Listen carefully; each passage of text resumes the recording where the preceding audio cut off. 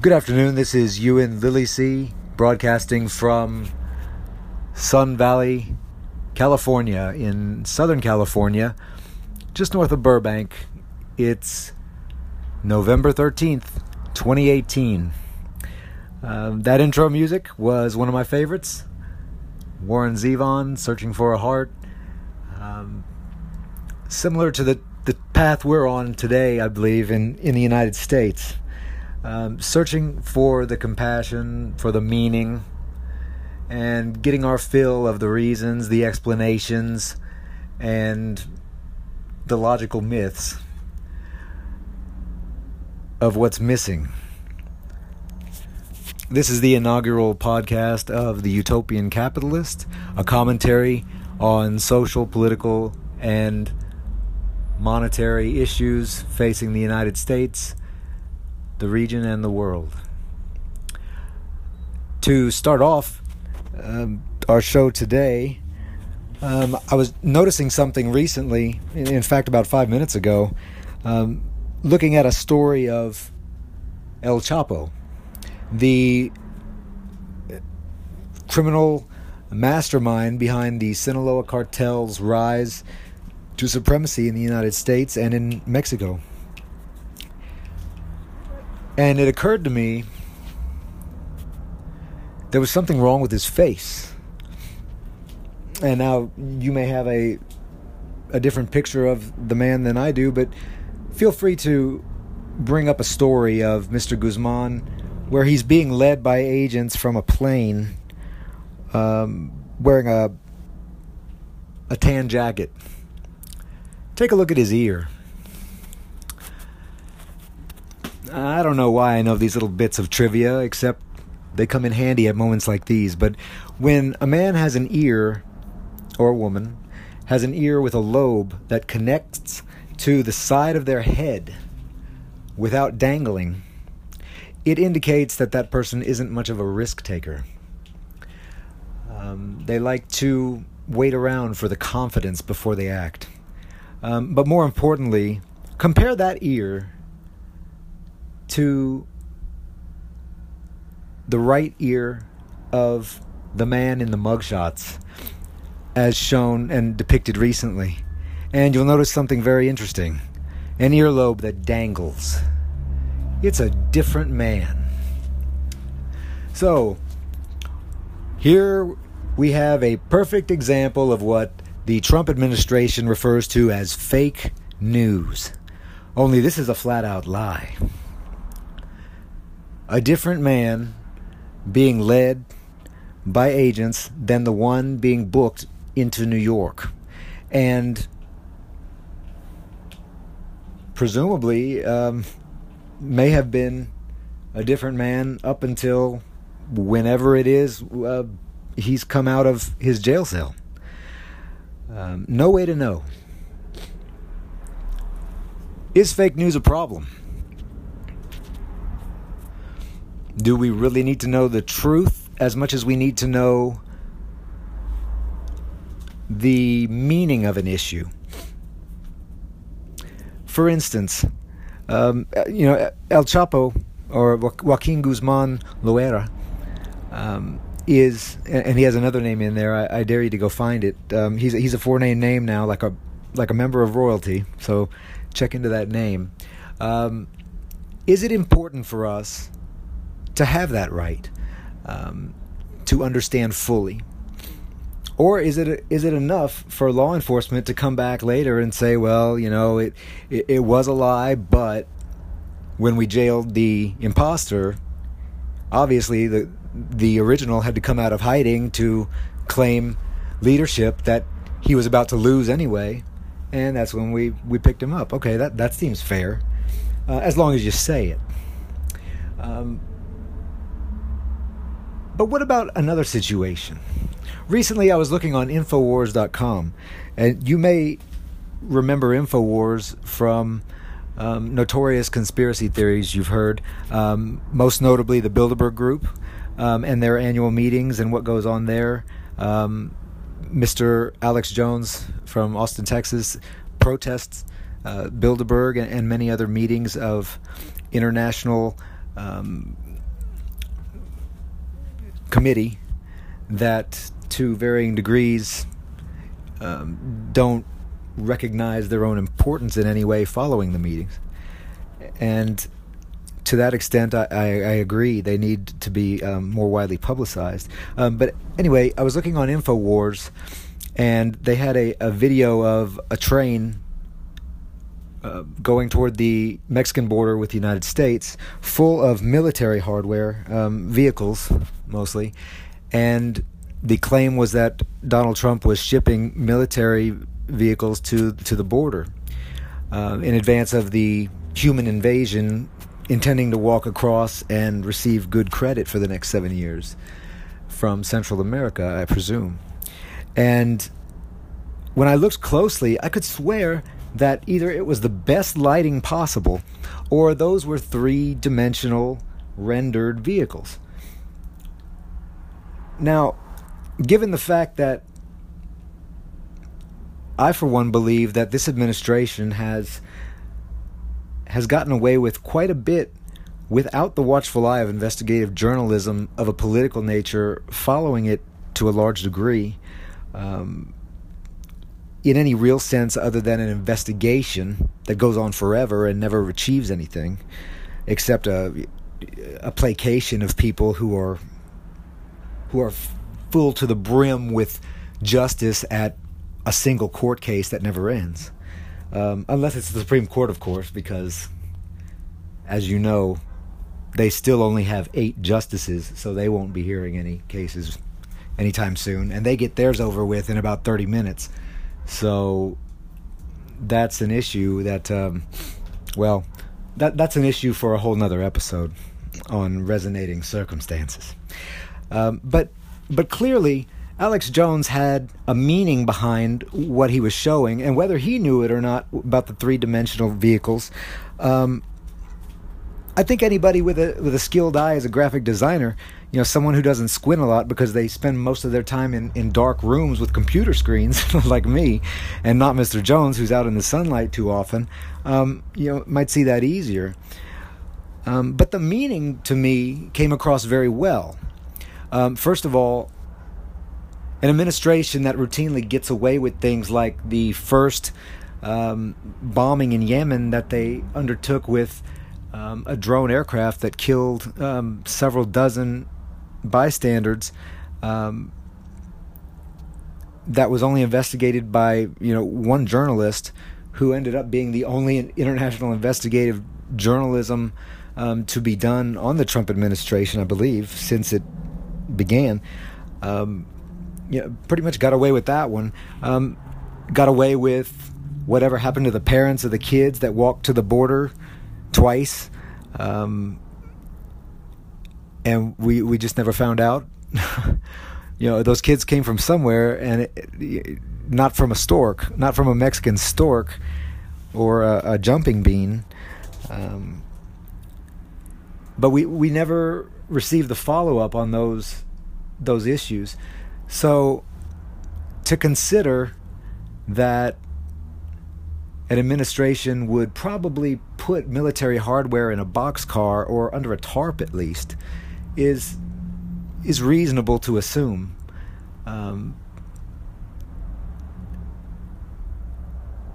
And to ship them along with some type of soldiers along with them is also reasonable to assume.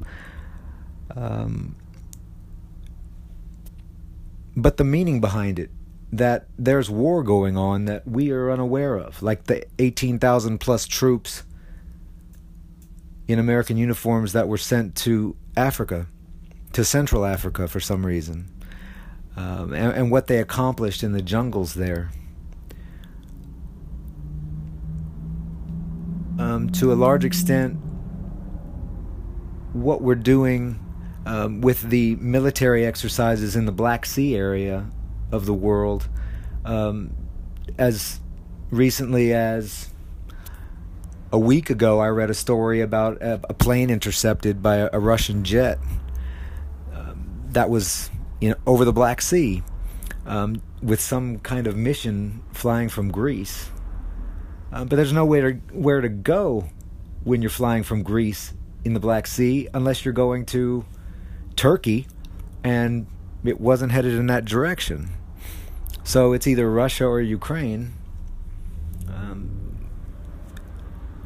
and not for any military exercise, as was the case only a few years ago with both of those countries. So I'm wondering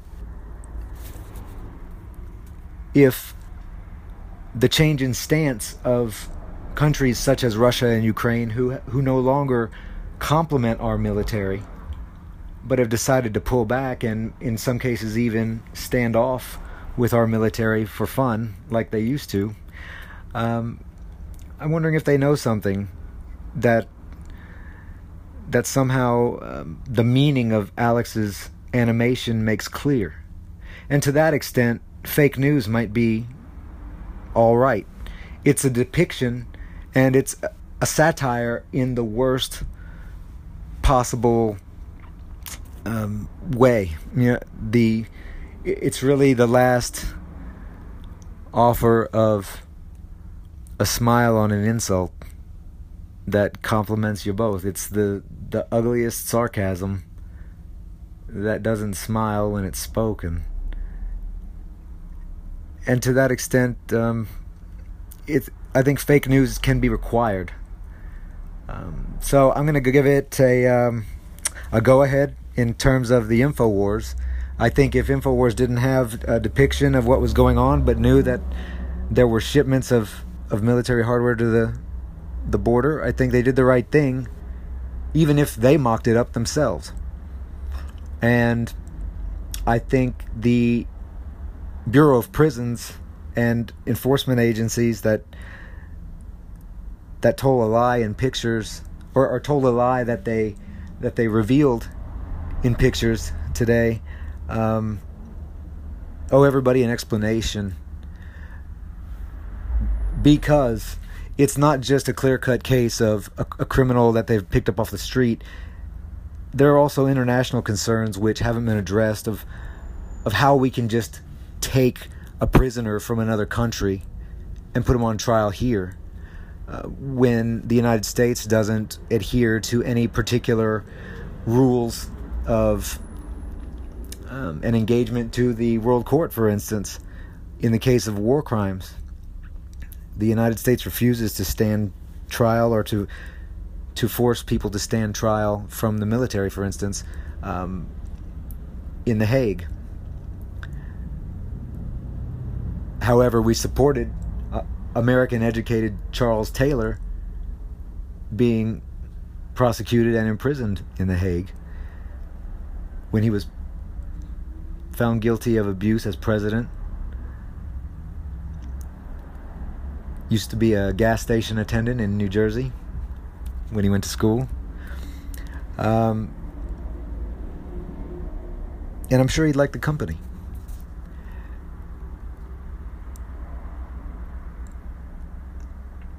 So I'm all for fake news, so long as it's meaningful and that the perpetrator can explain the meaning so that we understand the distinctions of satire, as satire becomes a really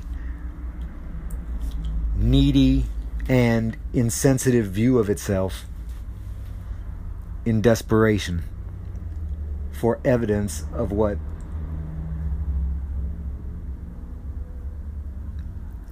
the Trump administration leaves out of the truth indicates.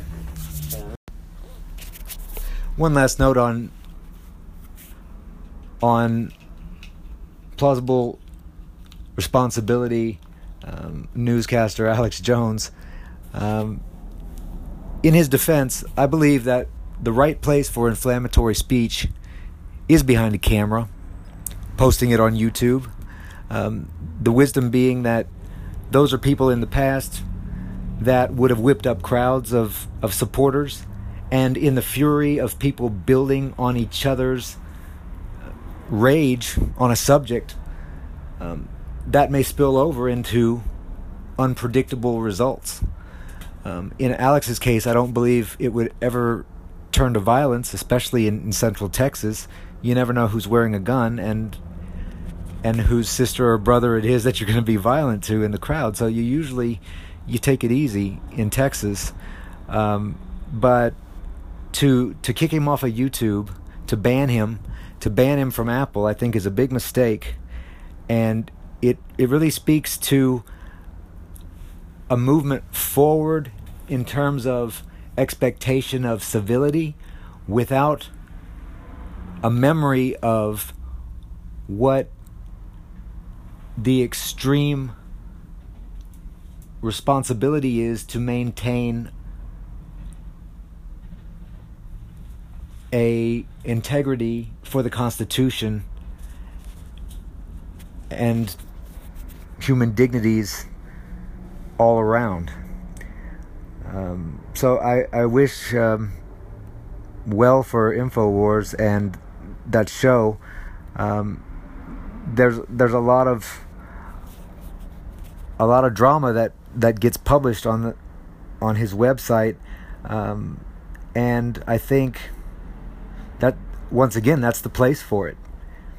A one-stop shop that is there to answer for accusations when they occur, like Sandy Hook was for Mr. Jones. Well, that's exactly one of the reasons why you want a professional organizing all of those theories in one place, speaking for the fringe that until they had him only had their own websites, their regional websites for their group perspective, but no news outlet that was speaking the world from their perspective to help them understand reality as they coped with what didn't fit well with reality that gave many of them PTSD and other forms of stress related problems, or just made them mad when it was absolutely true.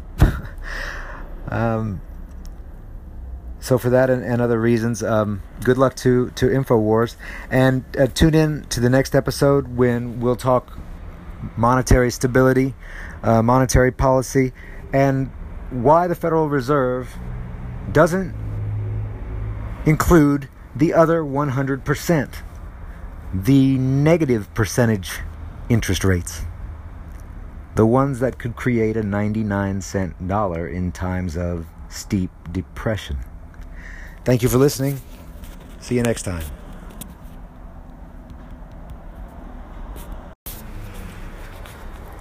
Okay, we're back, and that was Peter Murphy with I've Got a Miniature Secret Camera.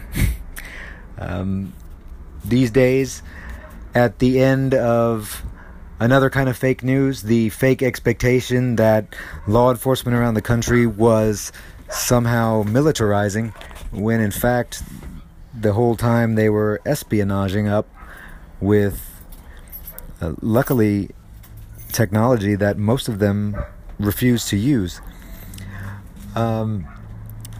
Miniature cameras might seem like something that we're used to, but then it occurs to me, those commercials for X17 cameras, you don't see them anymore. And GoPro cameras, well, that stock is worth less than a sandwich at Subway, even though they sold $1.2 billion worth of cameras last year.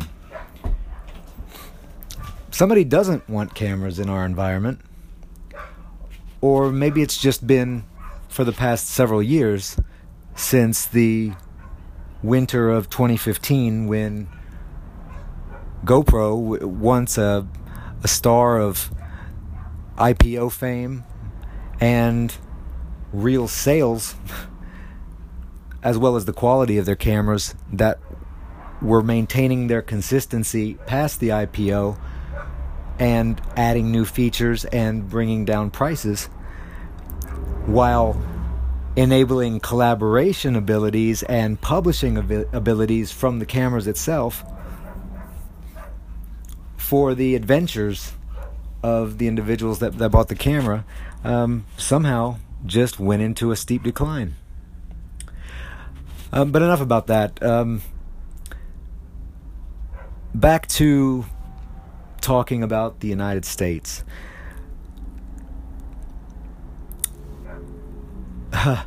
Where to begin? I'm in California now, in Southern California, and recently, like everywhere else in the nation, except for the Senate district in Arizona, the United States has collectively concluded successfully its elections this year. And Gavin Newsom is set to be the next governor of California.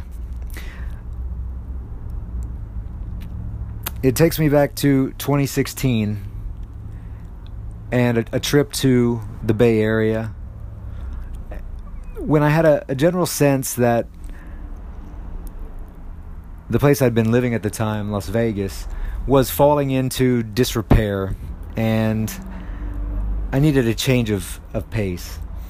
And the Bay Area is one of those places I go to recharge and regroup, collect my career periodically. It's happened twice before. And this is before politics sparkled in my eye, and I was in HR and training development for Silicon Valley companies and others around the country. But on that trip, something changed. I was staying in Oakland, and something not quite right seemed to be all around me. And yet it was something no one would complain about. It was the absence of crime. In Oakland in 2016, there was a marked absence of crime or criminal intimidation in the air. All around were police, and apparently they were not concerned with writing tickets. In fact, the Oakland Police Department was offering large salaries for officers to join. And, this is downtown, in an area of downtown where not long ago, surely within the last 10 years, it was so dangerous that often people were warned not to walk downtown amongst the skyscrapers in the middle of the day because you could get robbed, to be very cautious. And now, downtown, beautiful. The Dellums building, absolutely pristine. In fact, I didn't see patrols of police even bother patrolling downtown. The apartments there were brand new across the street from where I stayed at the Sutter Hotel. They were pushing $4,000 a month for an apartment there, which seemed to be all booked up at the time.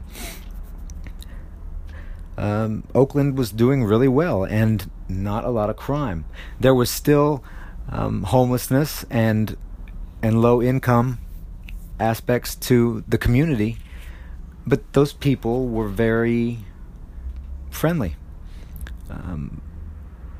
I remember on a trip in 2010 once in the Fruitvale district. I stayed in Fruitvale because it was the only place in Oakland I could afford when I was coming to work a work project for a few months in Walnut Creek, and I couldn't afford to go up there.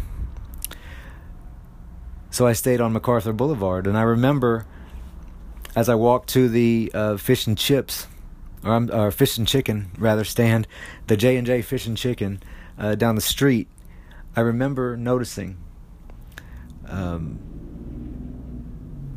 homeless people that would walk up and beg.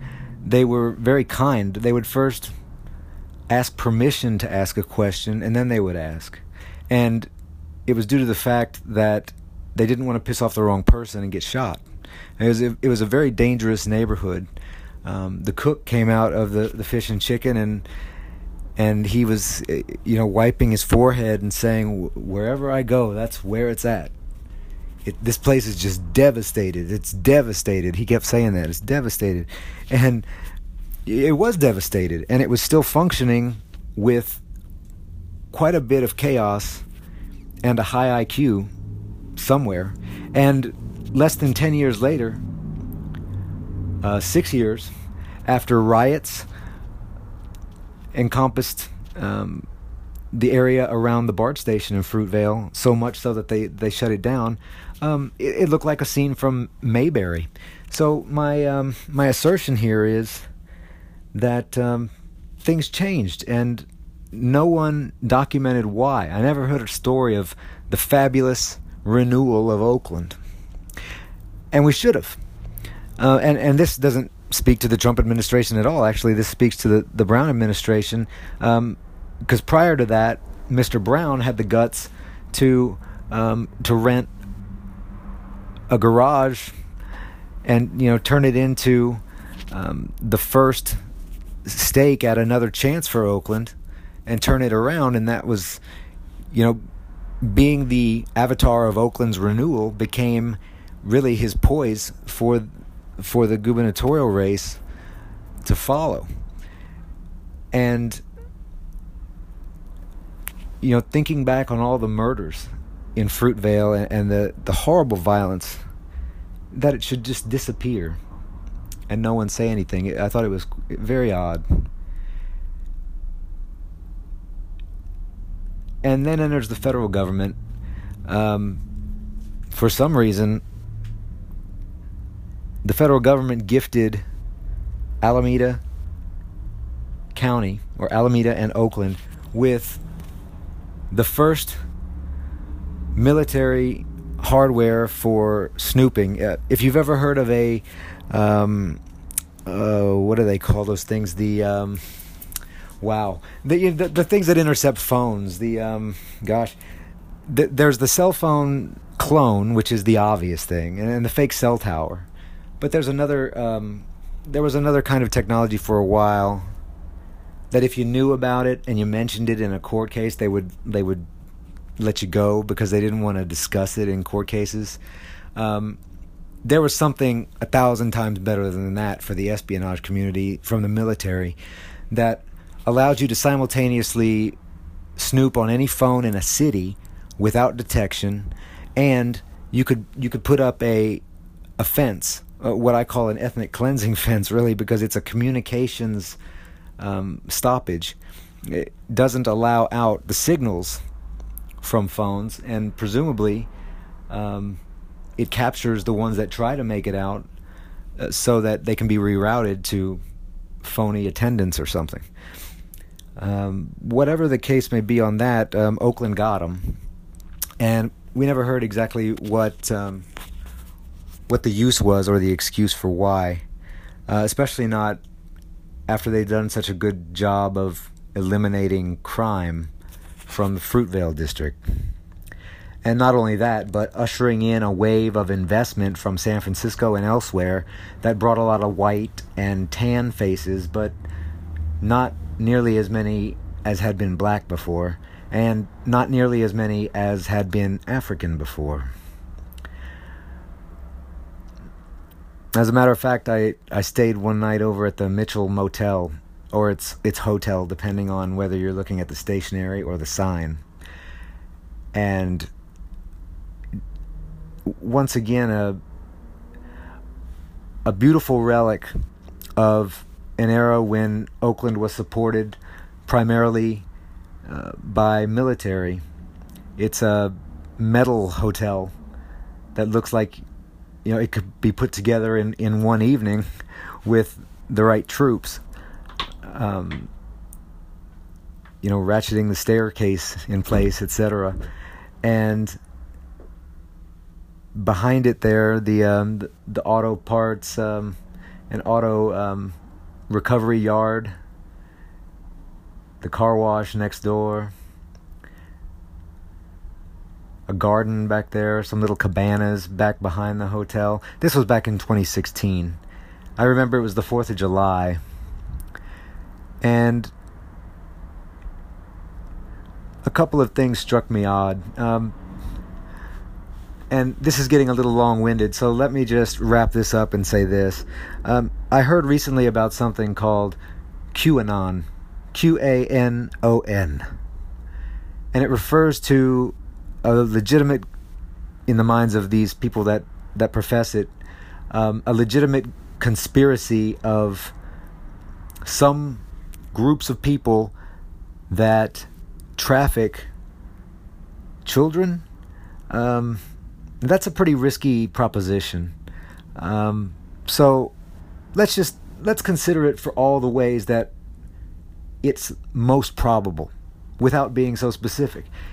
It's an assertion that there are people who are within government somewhere with some type of clout or managerial control that support trafficking of human beings. And there was some issue involving Hillary Clinton's email server, the email server that Mr. Trump mentioned 1,000 times, of the nasty woman next to him on stage, but never revealed why the hell he was always saying it or what the big damn deal is about the email server. And she never got in trouble for anything. But it was odd because the man that was on the dam, the Hoover Dam, blocking traffic not too long ago, that was trying to draw attention to this situation, was more concerned with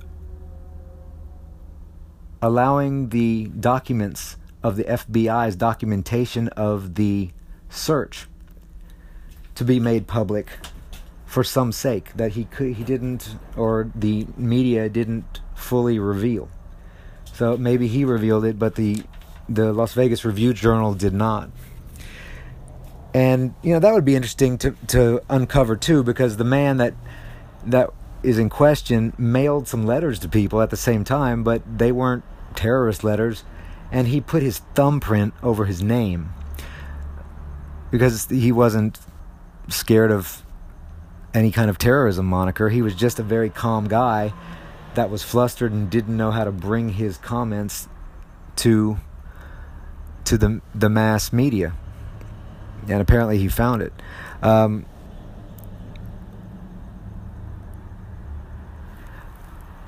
going to suggest that some of the things that I saw in Oakland that summer, including what I believe to be a Russian-issued folding chair dual monitor set for military personnel who spy or espionage, well, in their case it's spy, on events of international importance, often used. I saw the same apparatus in West Sacramento, and they were manned by homeless dressed people who were otherwise very clean and smiled broadly when you caught their eye, eye to eye.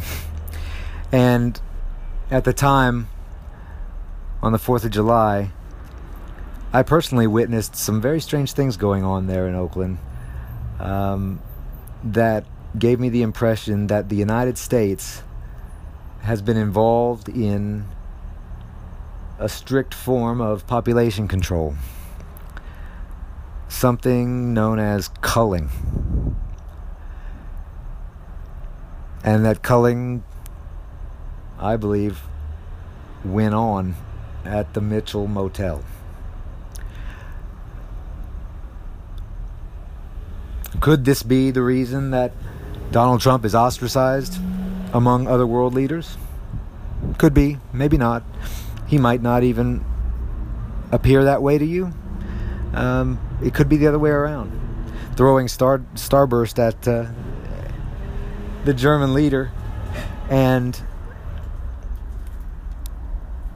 being snubbed by the French president recently, whenever talks of military come up, are some indication to me that more and more I'm accurate. And to put things in even more of a personal perspective for me, I believe that someone that I was involved with was part of the program of abuse that the United States allows to continue, and which billionaires and multimillionaires are sometimes found to have supported nonchalantly with endless amounts of money in terms of what's required to keep it secret at the expense of good people and better people. More on this in the next podcast. And for now, I'll just leave you with the thought that,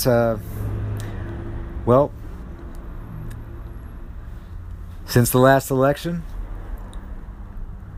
the one thing I see that hasn't changed is the tally, the reporting of the tally. And I haven't checked with scrutiny yet today the ongoing tally of McSally Sinema in the Senate race in Arizona, but I'm sure that election night I went to sleep and Martha McSally was ahead by over 1,000 votes, something like 83,000 to 84,000.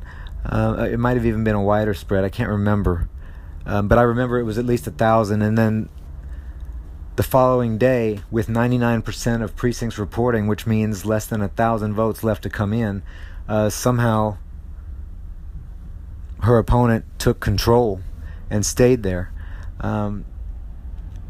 Very frustrating knowing that Mrs. McSally had the full faith of John McCain before he died, and that she was already in her first congressional elected position becoming a force of friendly truthfulness and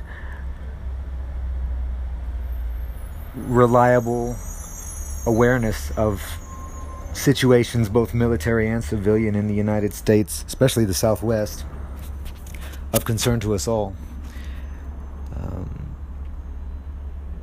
And it makes me wonder just how much Russian may have rubbed off on the Trump administration as Vladimir Putin and his